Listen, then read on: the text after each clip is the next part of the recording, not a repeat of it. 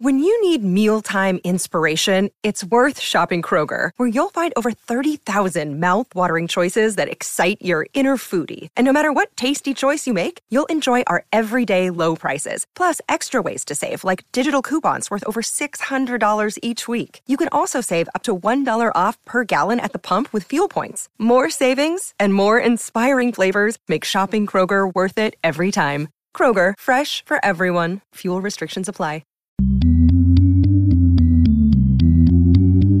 9+ Us presents the Baseball Together podcast with your hosts Blackjack Brad and Kansas City Little Big Briggy Blue Eyes. And now, Baseball Together.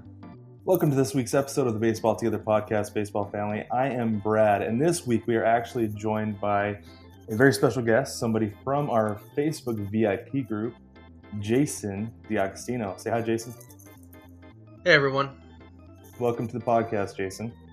Are you ready for this? Thank you for having me. Yeah, absolutely. I was ready as I'll ever be. Absolutely. Just kind of throwing you into the fire there with this one. I thought we'd give Brig another week off, so I asked Jason if he would join me. This week we're going to talk about some current events. Not a whole lot going on, but there is some discussion we can have there. I'm going to give Jason a baseball quiz, and then in honor of his creation of the controversial most overrated player bracket on the VIP group, we're going to give our 3 most overrated players. So here we go. Let's get into this. First things, really only things first. The MLB and the MLB Players Association, the union, can't seem to agree on anything. There's been proposals volleyed back and forth with number of games, rate, like salary rates, things like that. The players even suggested that if there is no postseason because of another COVID outbreak, that they would take basically, what's the word I'm looking for? They could pay their salaries later. What's that word I'm thinking of? Deferrals. Oh, I can't. Yes. Yeah, they would take deferrals on their salaries, which I thought was a pretty big move, especially for these guys who are like, I want my money now. But Jason, does this have you worried at all for a season?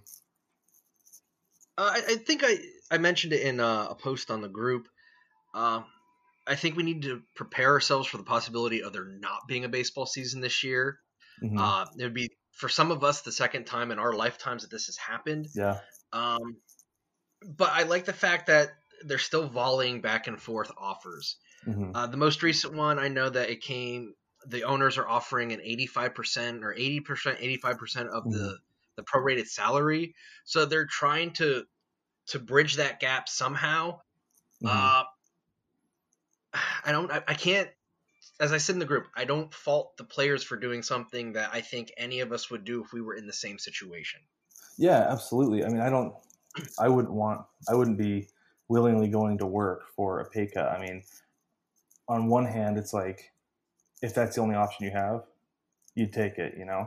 But where these guys, a lot of them only have really like a 3-year window to make as much money as possible. That can be scary, you know. That, well, I remember David Sampson, who, you know, I reference him a lot. He was the president of the Miami Marlins for a long time, but he talks about how there was one pitcher for his World Series winning team who took his money from making baseball. He's like, he didn't make a bunch, but he made enough, because even the league minimum, you know, that's more than what most people are going to make in several years.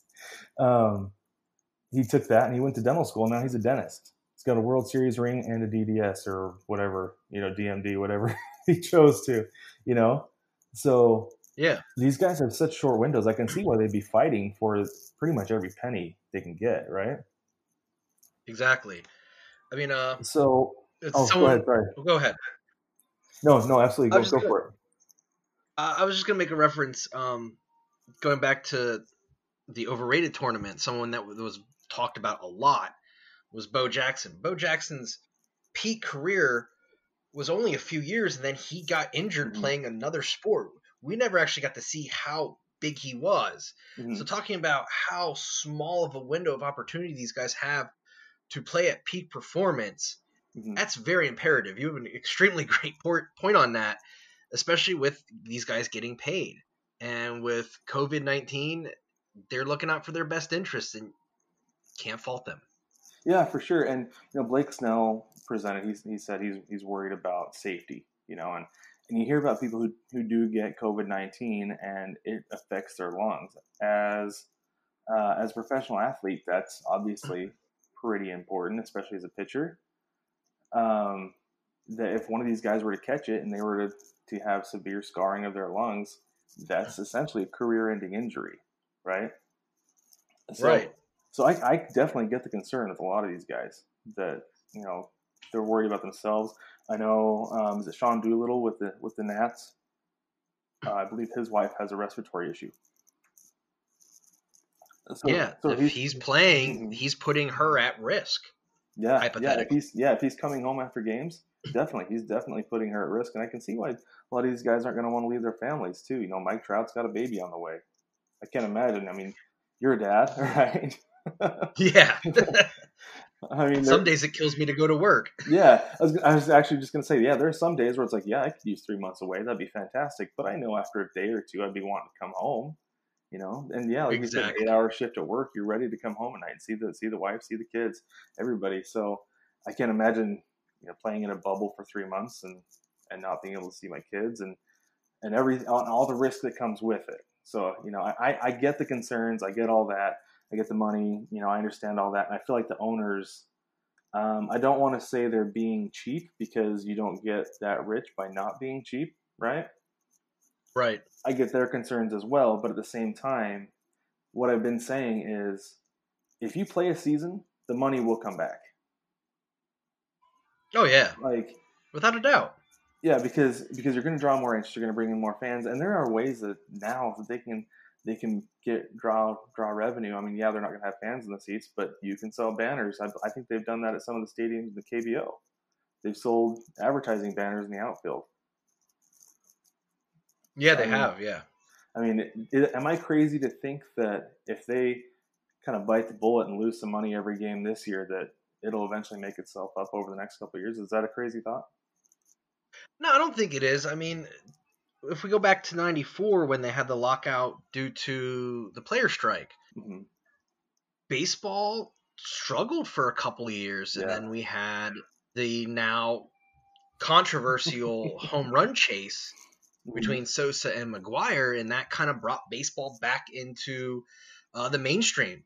But the 95, 96, 97 seasons, sure, you always had the diehards that were going to come back no matter what, but the casual fan was slow in coming back. Yeah, absolutely. I totally agree with that. And, as far as the game coming back, Rob Manfred did say this week, because they had the draft, and I'll be honest with you, I don't watch the MLB draft because we're not going to see those guys for a couple of years, most of them.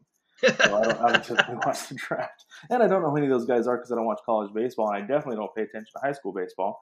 So I don't know who's getting drafted, so I just don't watch it. But anyways, he did say as the draft is starting, he said there 100% will be baseball this year, even if it's with the March agreement. And I don't know if you share mine and Briggs' disdain for Rob Manfred, Jason, but I was very happy to hear this. Because basically for me, I was like, okay, he just signed his death sentence as commissioner. Because the owners do not want to come back with that prorated agreement with no fans in the stands. And he just gave the Players Association reason to never negotiate again, because eventually Manfred is going to say, enough is enough.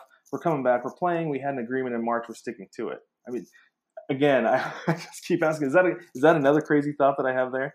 That potentially the Players Association no longer has to negotiate because it's done. Is that kind of what that seems like?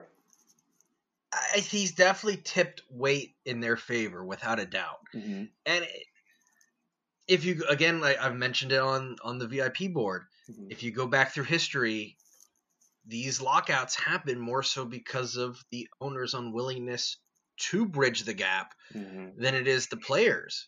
Yeah. The players are looking out for their best interest, and so are the owners, and I get it.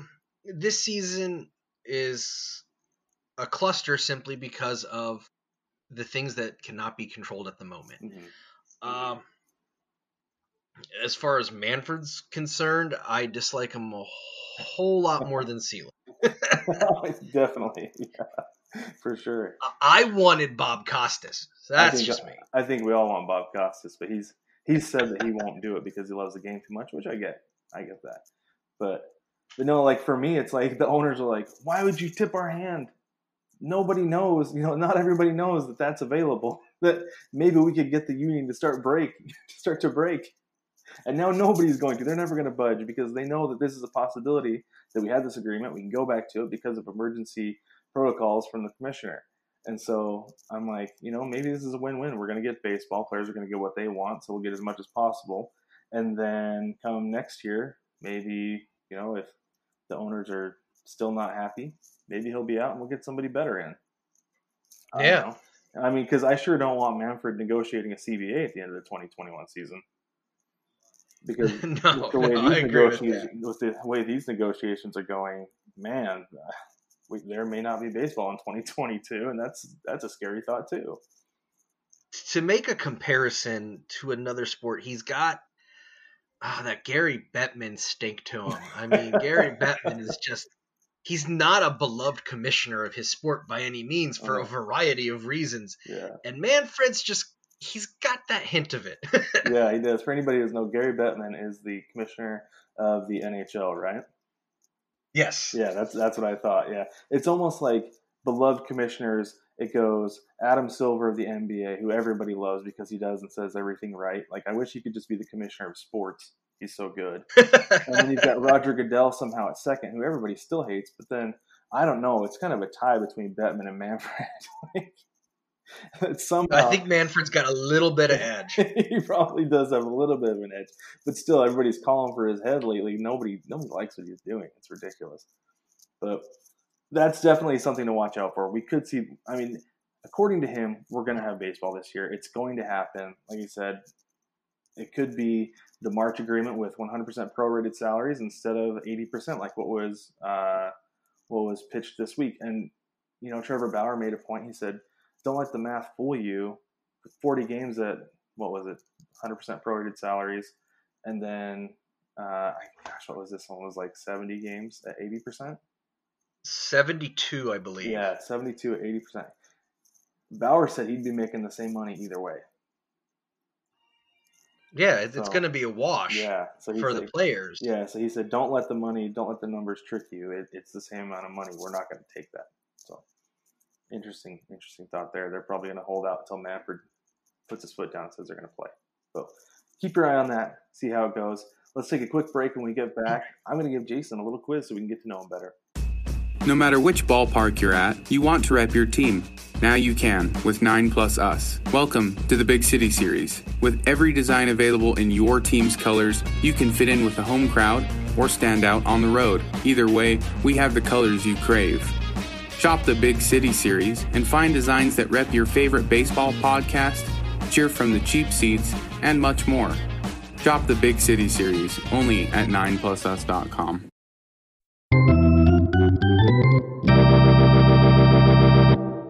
Welcome back to the Baseball Together podcast, baseball family. Let's get to know Jason a little bit. This is honestly actually the first time I've had like a full-on 100% conversation with Jason. I'll be honest with you guys. We've texted some, we've had conversation on the group, but this is the first time in my life I have ever heard his voice, I believe. Right? Yeah. Yeah. Yeah.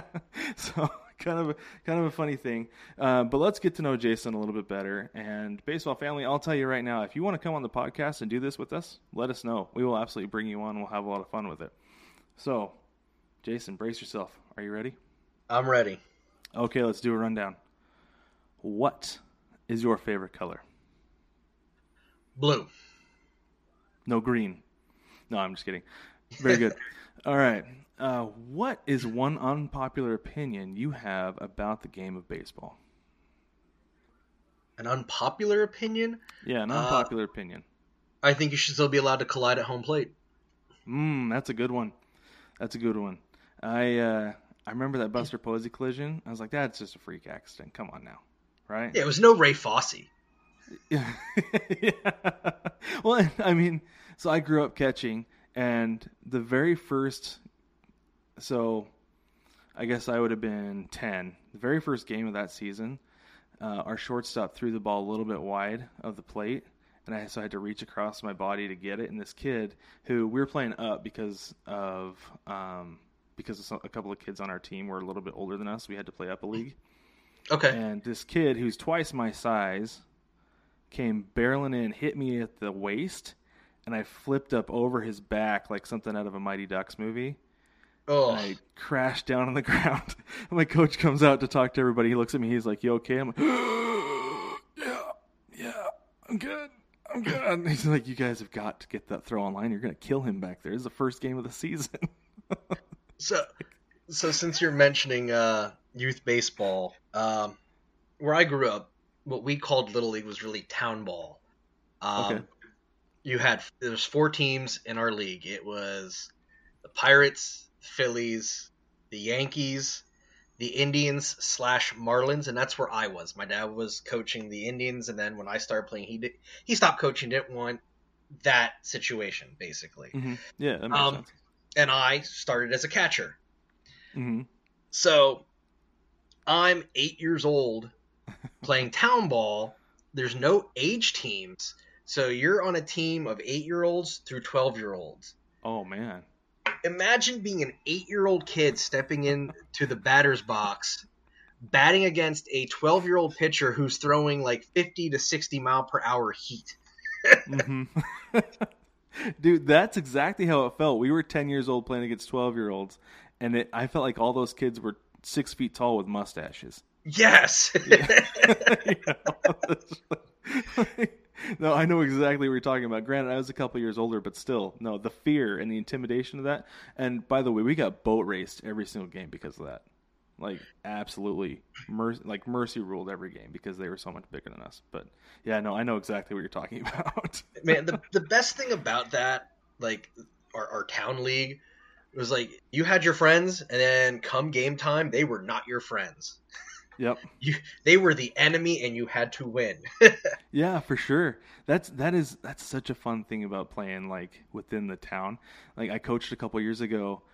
My buddy and I, like, we didn't have any kids on the team. We just decided we wanted to coach, so we went down and they put us, on a team or whatever to coach. And we had to get it into these kids' head because they'd like see their friends across the field. Like, they're not your friends right now. They're your enemies. They're your opponents. Like, what do you mean? We're just kidding. Just go out there and play and have fun.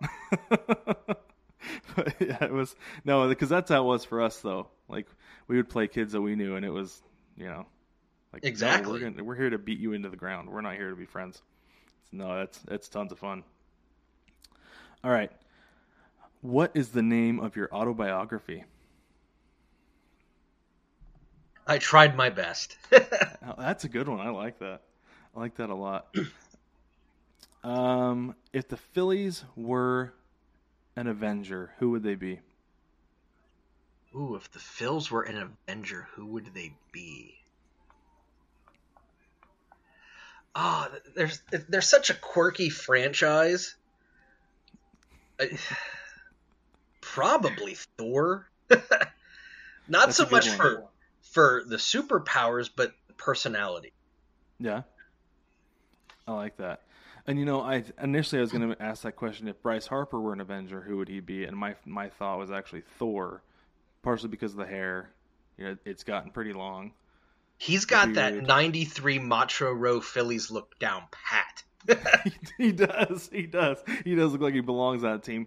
I almost feel like he's not quite big enough because he's likely not artificially inflated, but at the same time, like, he does have that 93 Phillies look. He does have it, yeah. To be fair, Kruk was not artificially enhanced. That was straight up Oscar Mayer. It's true. That's absolutely true.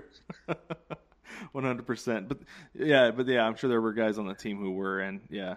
And you know what? I've actually got a buddy who Bryce Harper is his cousin-in-law. No way. Bryce Harper, yeah.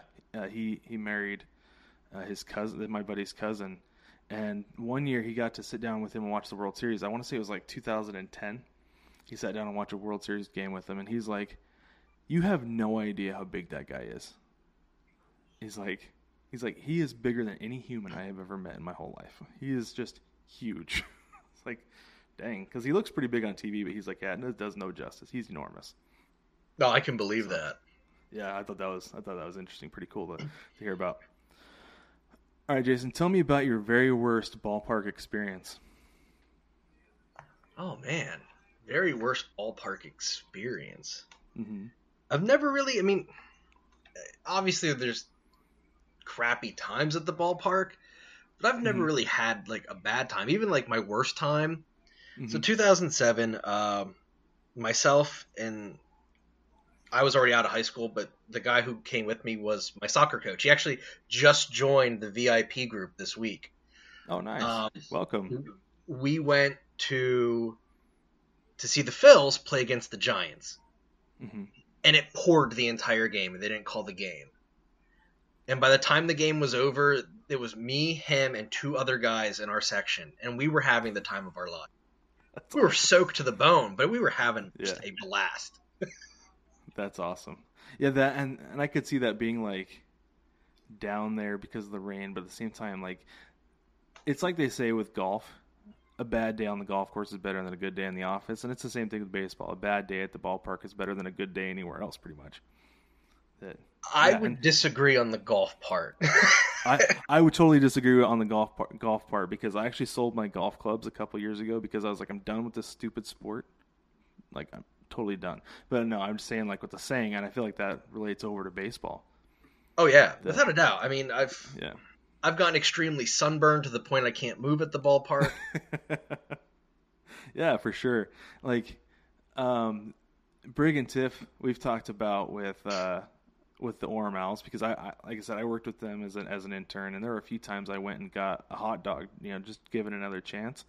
And they've talked about how that is the absolute worst hot dog you can get in the world, and I will 100% vouch for that. That my worst ballpark experience ever has been trying to get a good hot dog at an Orem Owls game. I mean, I spent every home game for an entire season at that stadium, and probably had 4 or 5 of them, and none of them were good. They are all awful somehow. I don't know how. That is by far my worst ballpark experience, is trying to get a hot dog at an Orem Owls game. That's still not that bad of an experience if it's it really just isn't. a hot No, dog. Yeah, because the fries were good, so that kind of saved it, and then I had free soda, so whatever. There you go. All right, let's see what else do we have here. If you could have an ability of any baseball player in history, what would it be and why? So, like, if you wanted like Clayton Kershaw's curveball or Randy Johnson's slider, somebody's Griffey's swing, what would you choose and why? Oh man. Okay, I'll be a homer on this one. Okay. I've always loved Chase Utley's swing. He has the grain there on that one. He has an awesome swing. He always put the ball in play. He could hit for power if he needed to, but he was never like a power hitter. Right. All of it was just based on the mechanics and motion of his swing. I like that. That's a really good one. That's great. Kind of I guess not against the grain, but that's a deep cut. That's not one that I would have expected. All right, which team in baseball, minor league or major league, has the best hat? All right, I'm wearing it right now. Actually, you can't see it. So where I work in Harrisburg, Pennsylvania, and that's home to the Harrisburg Senators. Their stadium is located on an island in the city. And on hot summer nights, mayflies show up because of the lights in the stadium. Mm-hmm. They have a hat. It's an alternate hat with a mayfly holding a baseball bat. That's really cool. I gotta look this up. It's not something I think people outside the area would think are cool, but as someone from the area, I think it's absolutely amazing. Oh, that is a cool hat. That's really cool. Like the navy blue with the mayfly on it? Yep. Yeah, that's really cool. I like that. That's a great looking hat. And they also have the, is that George Washington holding is that a firecracker or a beer? They have a George Washington celebrating the Nats World Series win. And then they also have cool. Uncle Slam, who was their mascot for a long time. That's really cool. Oh yeah, That's George Washington with goggles and a champagne bottle. Yep. Oh my gosh, that's so funny. That's amazing. That might be my new favorite hat. But that Mayfly hat is really cool. I'm going to have to put that up so everybody can see it. Yeah, I'm really lucky in that I'm located close to a bunch of minor league teams. Like I travel an hour every day to go to Harrisburg to work, and Senators are right there. I've walked from my office building to the island to see games. That's cool. Where I live, I can catch Reading, Pennsylvania in an hour and see the Reading Fight and Phil. So I go there a lot with my dad and my grandfather. That's our Father's Day tradition. About an hour and 10, 20 minutes, depending on traffic, going east, we can go to see the Lehigh Valley Iron Pigs. If I want to see an independent game, I can go to Lancaster, New York in about an hour 30. Nice. That's really cool. And that's actually one thing for anybody who doesn't know, we recently moved to Arizona just a couple weeks ago, and darn it, COVID-19, there's nothing going on right now, but I mean, we're only like 10 minutes from Chase Field. When next year during spring training, if there is spring training, cross fingers, hope so. We're like 15 minutes from Peoria Sports Complex, 15 minutes from, I think it's Camelback Park is where the Dodgers play, and then obviously not very far from any other stadium because they're all so close together. I'm like, man, next March I'm gonna have a heyday going to baseball games, and it sounds like that's just kind of like another week for you. Yeah. Right?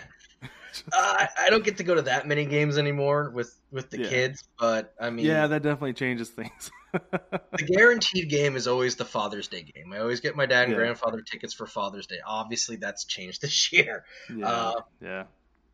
But I'm making up for that in other ways. That's cool. That's really cool. All right, I got one more for you. Are you ready? Yep. If you could visit one stadium from any time, what would it be? Man, so from any time. I mean, the two that are currently there that I want to go to in the worst way are definitely Wrigley, definitely Fenway, simply because of the history there. Right. But man, I'd love to go to some of those old ballparks like Ebbets or Shibe that are in the center of the city. It's crammed in there with all these houses. You have crazy right field foul lines. Yeah. Left field's far away. I'd love to experience one of those ballparks. That's cool. I've always just wanted to see the Polo Grounds, that legendary center field. Oh my gosh, yes. That to me, that would just be one crazy game to watch. But that's great, though. All right, let's go ahead and take one more break. When we get back, we're going to talk about overrated players. You can add us if you want. That's fine. We'll be back. Take me out to the ball game. Take me out to the crowd. Buy me some peanuts and Cracker Jacks. I don't care if I never get back with me. Root for the home team. If they don't win, it's a shame. For it's 1, 2, 3 strikes, you're out at the old ball game. Shop kids' baseball shirts at 9pluss.com.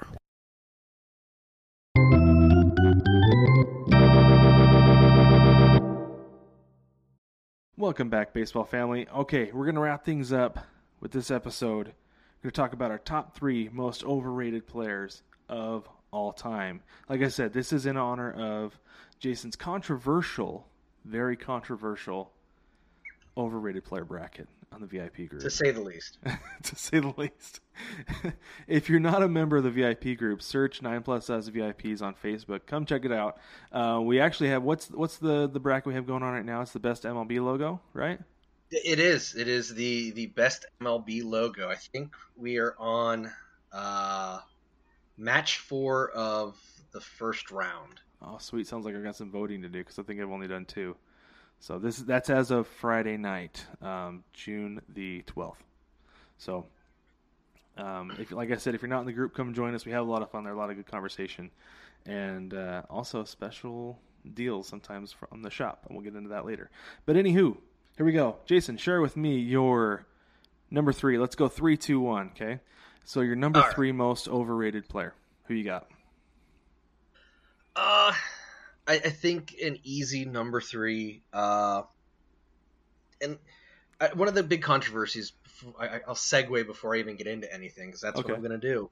One of the big controversies were in the tournaments and the discussions was some people were going strictly numbers, strictly statistics, and I get it and I agree with it. One thing that I know Brig and I have talked about in the comments on one of the posts was, player attitude, their hustle, how they are in the game, are they clutch, how are they in the locker room. For me, number 3, it's an easy pick for me. It's A-Rod. He's a guy that was blessed with a ton of talent. Yeah. But was a bit of a prima donna. He came with a lot of mental baggage, a lot of physical baggage, as we eventually found out with the PEDs, which is going to be a recurring theme with me.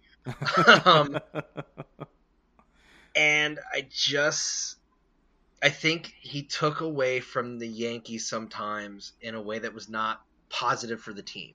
Sure, they were super successful, but when you have a team with Jeter and then you got A-Rod, Jeter just kind of had that. He was held to a certain standard because he made himself that standard, and A-Rod was just. Sorry, A-Rod was just what? Sorry, you cut out there at the very last I'm sorry. A-Rod was just A-Rod. You got what you got with him, and that's all you were gonna get. You weren't gonna get more. You weren't gonna get less. And see, like for me, A-Rod, I wouldn't call him overrated. I would call him hated for sure because of the PED thing. But I mean, he exceeded expectations. He played, and obviously he had help, but he still, when everybody was like when he came back and everybody was wanting him to fail, he outplayed those expectations. He was still out there hitting home runs when he was, quote unquote clean, because who knows at that point. But at the same time, he went out there with what was possibly a massive distraction and played well for the most part. I mean, there were a couple times he'd go out there and lay eggs, like in the postseason and stuff. But as a Mariners fan, having watched him come up, and granted, I was very young, but when he came up and played his early years, I mean, that was just. And there's a reason the Rangers wanted to pay him when he left Seattle, right? Because I definitely think there were 2 A-Rods. Mm-hmm. There was the Mariners A-Rod, and he was. I think the expectations put on him might have been a little too much, to some degree, and I think that's what led to where he went.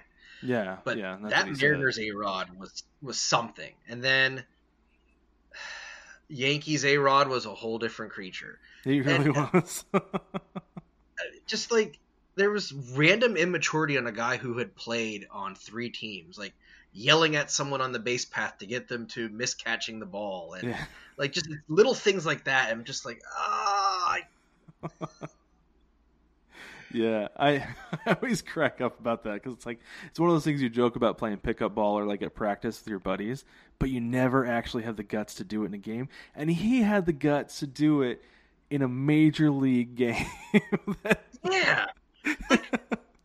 I just crack up about that. It's so funny. Why did you decide to do that?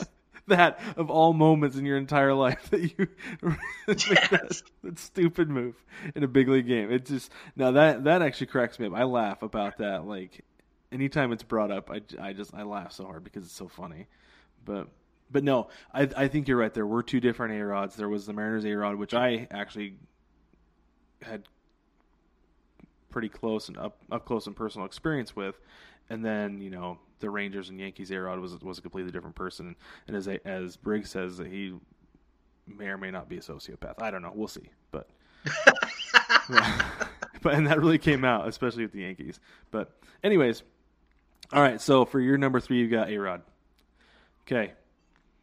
For my number 3, this is probably going to be the most controversial thing I say in my entire life. I'll be honest with you. I know there are certain people who will agree with me on this, but this is something that I've actually felt for a while. I'm going to go with Babe Ruth. Oh, wow. Yeah. Shots fired. Yeah, that is a shot fired. And I understand that. And I'm probably going to get a lot of people coming after me on this. And that's fine. Like I said, at me. That's just fine. I'll have a conversation with you. But let me defend myself here, okay? Babe Ruth essentially ended the dead ball era, okay? Which, that's a big deal. I mean, it was that he completely changed the game of baseball, which I appreciate, right? But at the same time, I'm a basketball fan. Steph Curry changed basketball. He essentially eliminated the center, but I'm not going to ever say that he's the best player ever, even in the top 5. Okay? So Babe Ruth played in an era where the pitching may or may not have been very good. You know, he hit 11 home runs in 1918 and led the league. He hit 29 home runs in 1919 and led the league.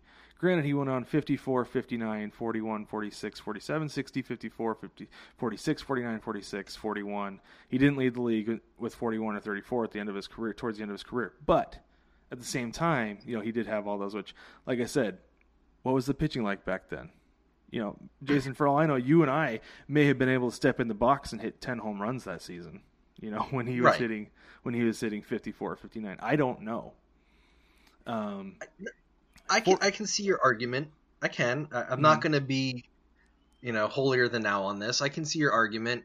And to make another basketball reference, since you referenced basketball, you can easily see Michael Jordan in his prime, who is the equivalent to Babe Ruth of basketball, playing, being competitive, and being successful now. Yeah. You can't say the same thing about Babe Ruth. Exactly right. Yeah, that there are pitchers now who, with the understanding of spin rate and the physics that go into pitching, I mean, Aroldis Chapman might just blow 3 fastballs by the Babe. I don't know. You know, he does that to a lot of guys, but maybe he could do that 3-4 times in a row. That he won't ever catch up to that 100 and what is now 103 mile an hour fastball. Some guys top out at that, yeah. Yeah, that he may not. His bat may never catch up to that because he was swinging that log. You get him something that's a little more ergonomically designed, maybe an axe bat, something a little bit lighter than that log. Maybe he will catch up to it, but I don't know if he ever would. And he kind of had, this is another thing people are going to kill me for, I think. He kind of had that Giancarlo Stanton swing from what I remember. Like, if you watch those videos and stuff like that, it looks like he kind of has that Giancarlo Stanton swing where it's really, really fast through one zone. And those hands are really tight. You know what I'm saying? That he's trying to. He's trying to hit a home run every single at bat, which is fine. Right. He had the power to do it. Exactly. He was built to do it. Exactly. He's built to do it. He was kind of a portly guy. He was, it was 6'2", 215. Okay, which I'm not one to talk because, anyway, but. I'm there with you. But no, I feel like given if he were to be taken from his era and brought into this era, so many people are like, oh, the Babe would still dominate. No, I don't think he would. And I don't feel like we should be propping up a player from 100 years ago where the game was completely different. Yes, he changed the game, but I don't think we should be propping up a player from 100 years ago and the game was completely different than what it even is now as the best player in history, because there are players now who would go back then and just crush the ball. That's what I believe. No, I see your point. So that's why Babe Ruth is number 3 for me. All right. You ready to move on? Sure. Okay. All right, let's go to number 2. Who you got for number 2? I have Ryan Braun. Ryan Braun. That's a good one. Please tell me why. It's just looking at his. I'm gonna do the numbers thing on this one. Okay. And it does tie into PEDs. You look at his numbers before he got nailed for PEDs. Mm-hmm. He was batting, what? Let's see here. Over 300, 37 homers, 118 RBIs, and that's at his peak. Mm-hmm. And then after that, he's averaging 280, 27 homers, under 100 RBIs. Mm-hmm. His value on performance-enhancing drugs and where he is after that, two totally different players. Oh, for sure. Yeah, absolutely. It's crazy seeing guys like that, because you see some guys who it's like, oh, he still would have been a great player. Like, people talk about Barry Bonds. He was still a Hall of Famer before he took steroids, right? Allegedly. But Ryan Braun has been an all-star one time since then. Yeah. And that makes that's evidence. He's right almost there. the epitome of the guy who needed them to succeed. Yep. For sure. Absolutely. I totally agree with you on that. That's a perfect way to put it. He is the epitome of the guy who needed them to succeed to become an all-star. So, because since then he's been a good player, but he has not been anywhere near a great player at all. And boy, is that an albatross of a contract for the Brewers. Yes.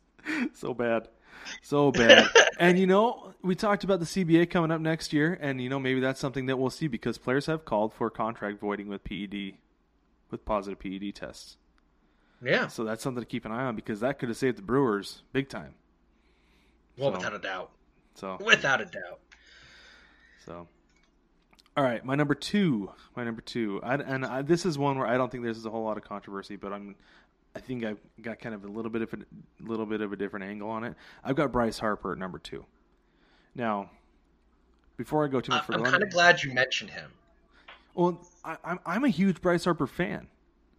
Like, I like watching him play the game. I like his attitude, that he's got the long hair and he's intense. He's excited. He's excited about baseball, and that's kind of the way I approach it. It's a ton of fun. Get excited about it, But I feel like he's overrated, but not by any fault of his own, right? Because the guy was on the cover of Sports Illustrated at 16? 16. So right there, that bar is set so high, he's never going to be able to meet it. That he would have had to put up Barry Bonds steroid. There I go again. Barry Bonds numbers to be considered. He would have had to set the home run record. He would have had to hit 325, 330 every single year with 40 home runs to meet those expectations. Oh, yeah. And I feel like the Nats rushed him through the system. I mean, he came up at 19.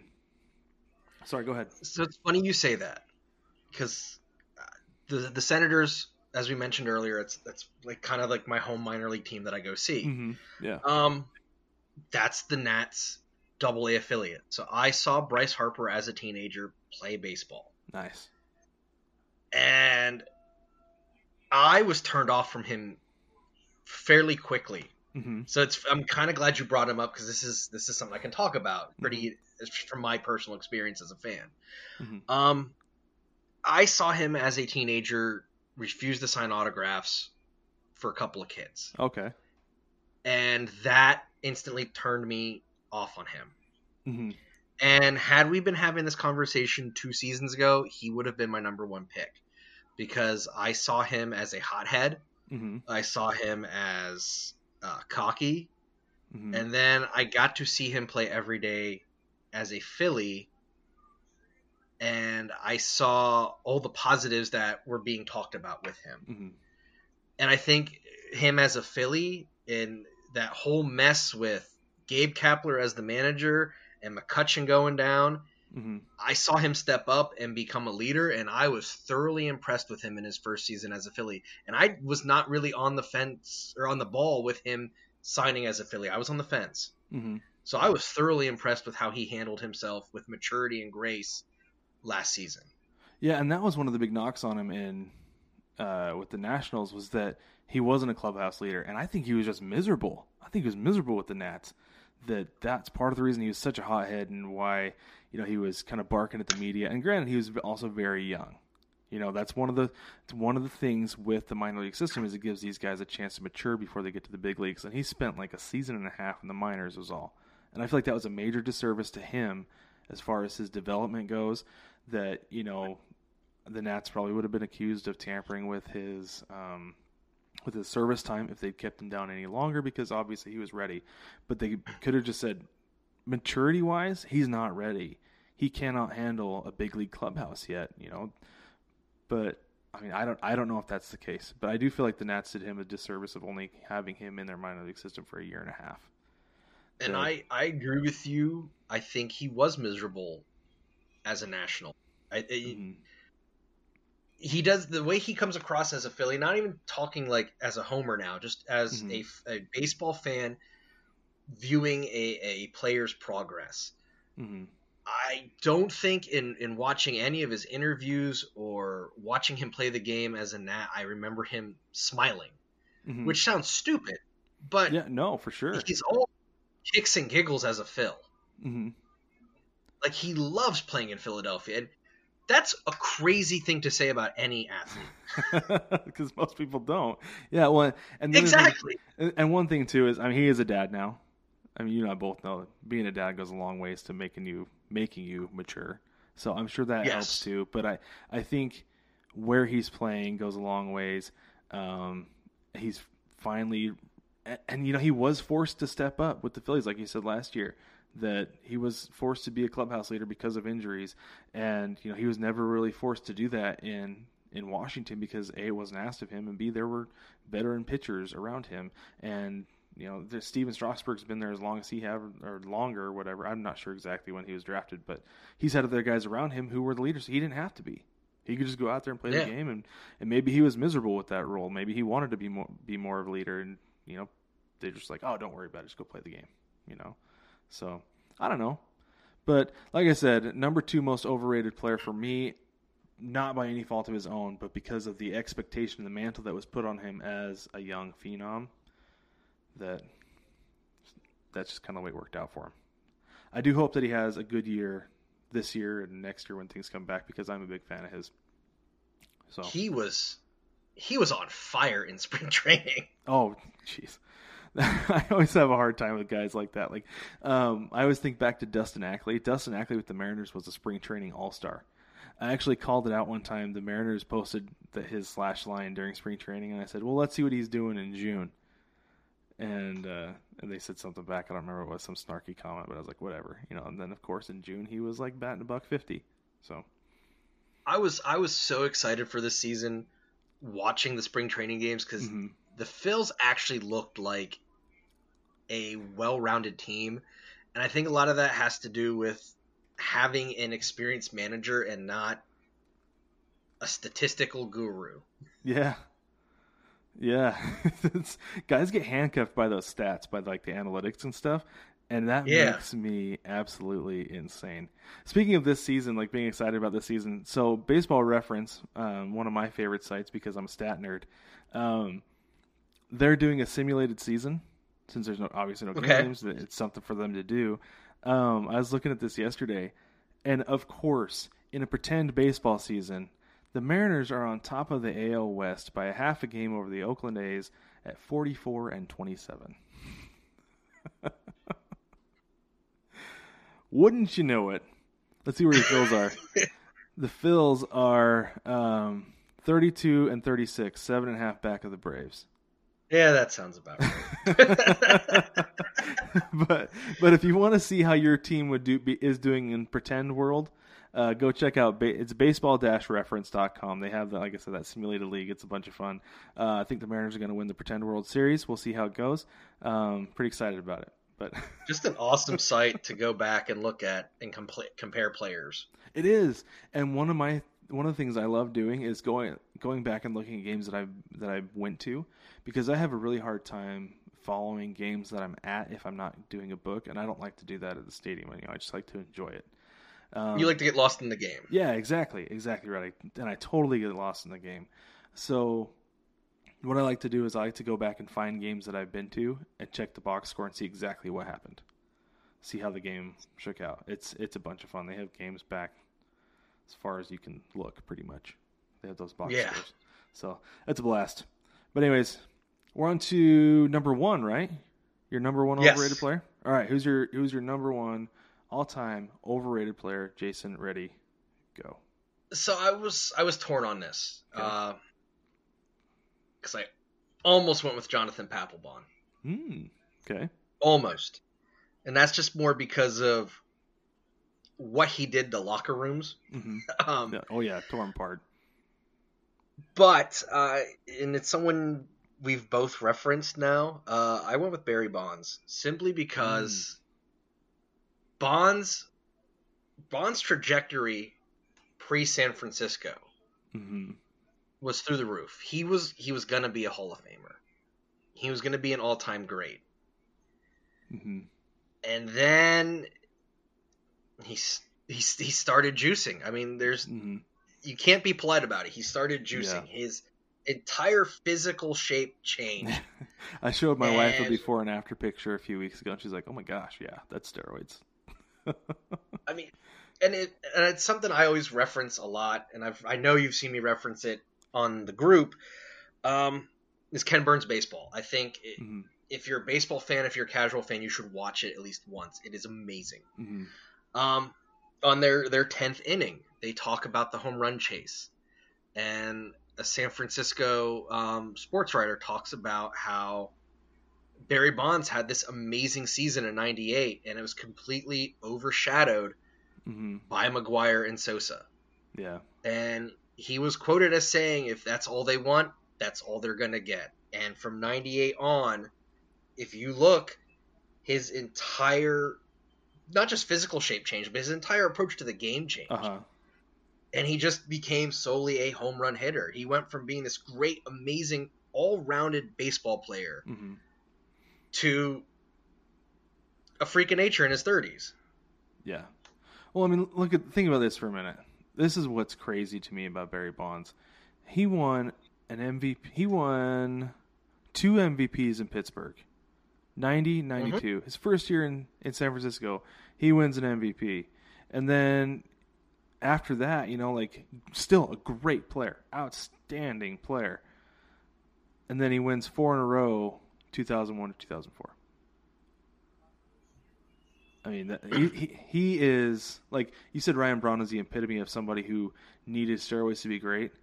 Barry Bonds is the epitome of somebody who was great, and then steroids took him to the absolute next level.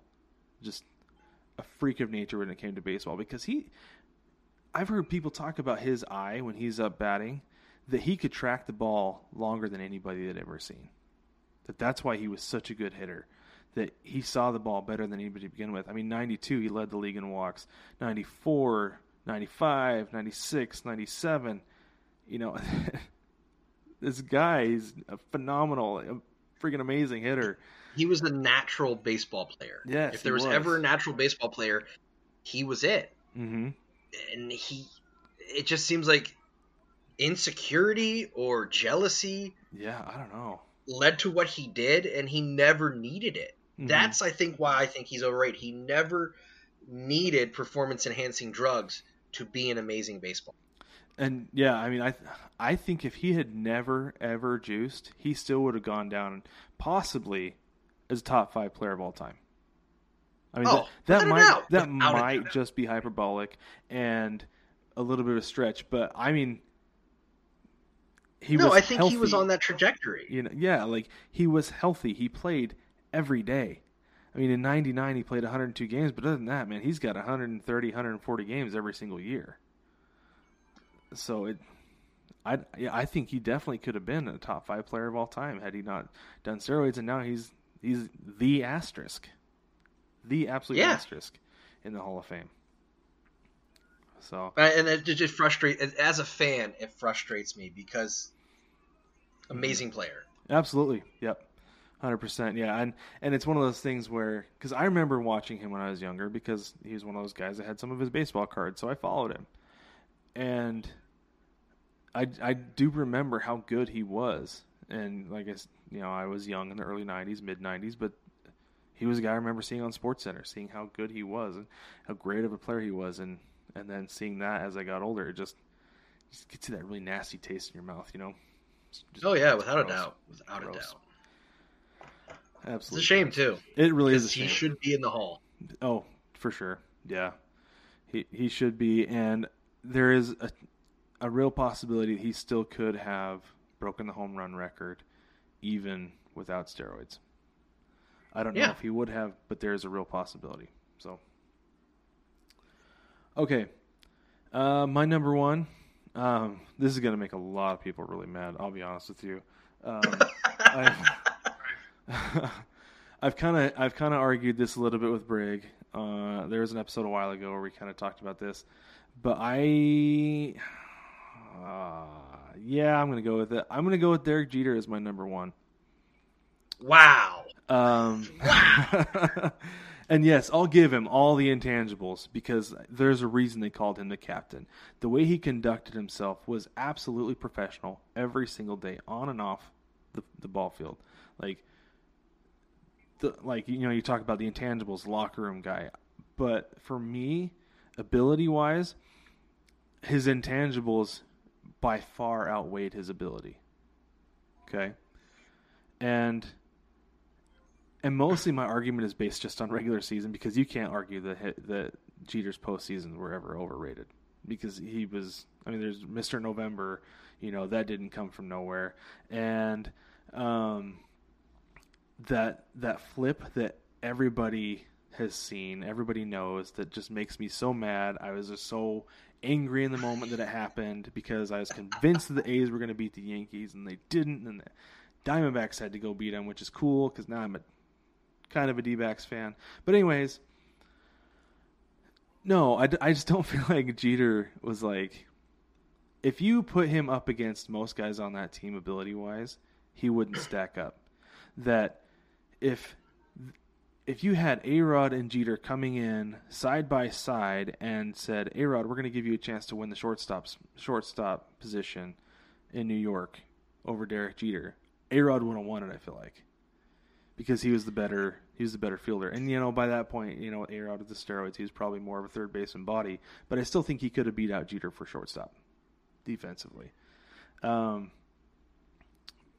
I feel like, I don't know, sometimes, for me, really what it comes down to is Jeter was helped with playing in New York. If he had played in Minnesota, if he'd played for the Twins, he wouldn't be the Derek Jeter that we all know and some love. And I respect him. I don't love Derek Jeter because he was a Yankee. He's a filthy Yankee. If he'd played in Seattle, I don't think he would have been Derek Jeter because A-Rod wasn't necessarily A-Rod until he went to New York, right? Everybody knew who he was, obviously, because there was the discussion around the biggest contract in professional sports history or North American sports history. But I don't know. It just, for me, Derek Jeter just doesn't do it for me, I guess is what I'm trying to get to. I think Jeter definitely benefited from coming up with veteran players when he came to the Yankees.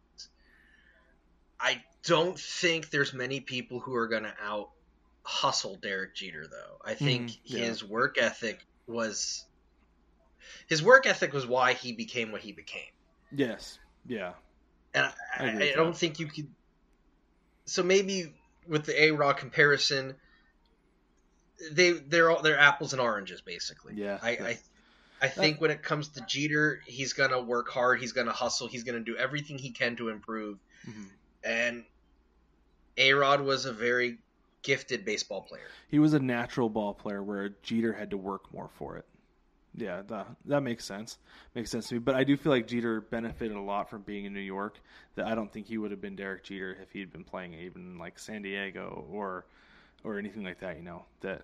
That massive market, the NY on the hat, the pinstripes, helped elevate his stature. I feel like, and that's just me. I also I'm not a Yankees fan, but I also think that New York market made him grow as a player and a person. He had to step up at times, and other players probably wouldn't have wanted to.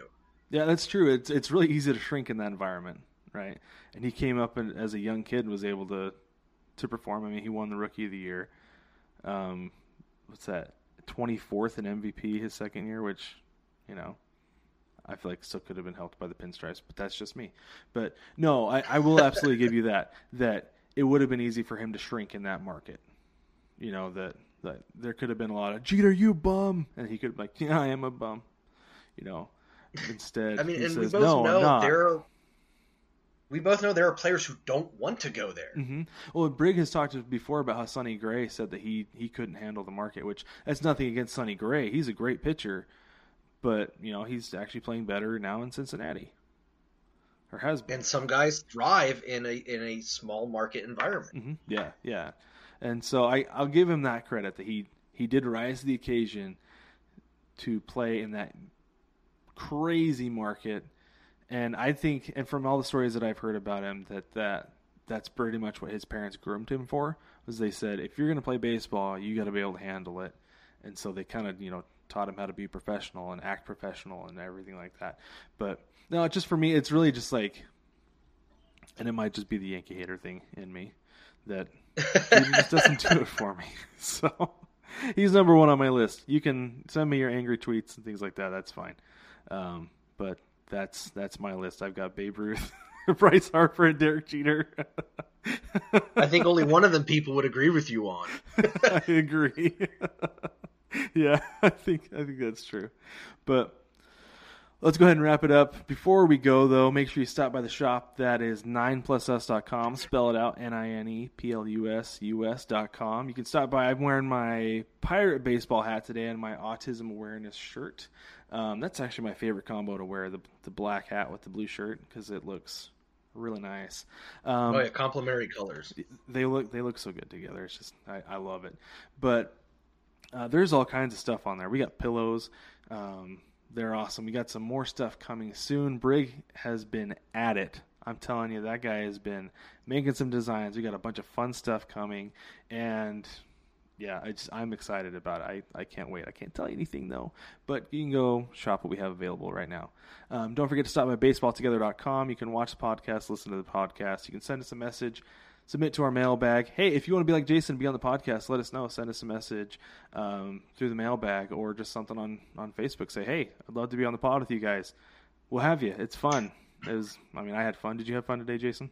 Oh, yeah, without a doubt. Excellent. Had a lot of fun. Excellent. Thanks for joining me, filling in for Brig. He will be back in a couple of weeks. We're going to get him back and hopefully get things back to normal. I don't even have my green screen up. I can't find it right now. I'm still getting unpacked. But I'll get the green screen back up and we'll have some fun with that stuff. But baseball family, thanks again for joining us. Don't forget to like, subscribe, rate, review the podcast. Tell your friends about us so we can grow our community, and we will check you. Check you? No, we don't do check swings around here. We will catch you next week.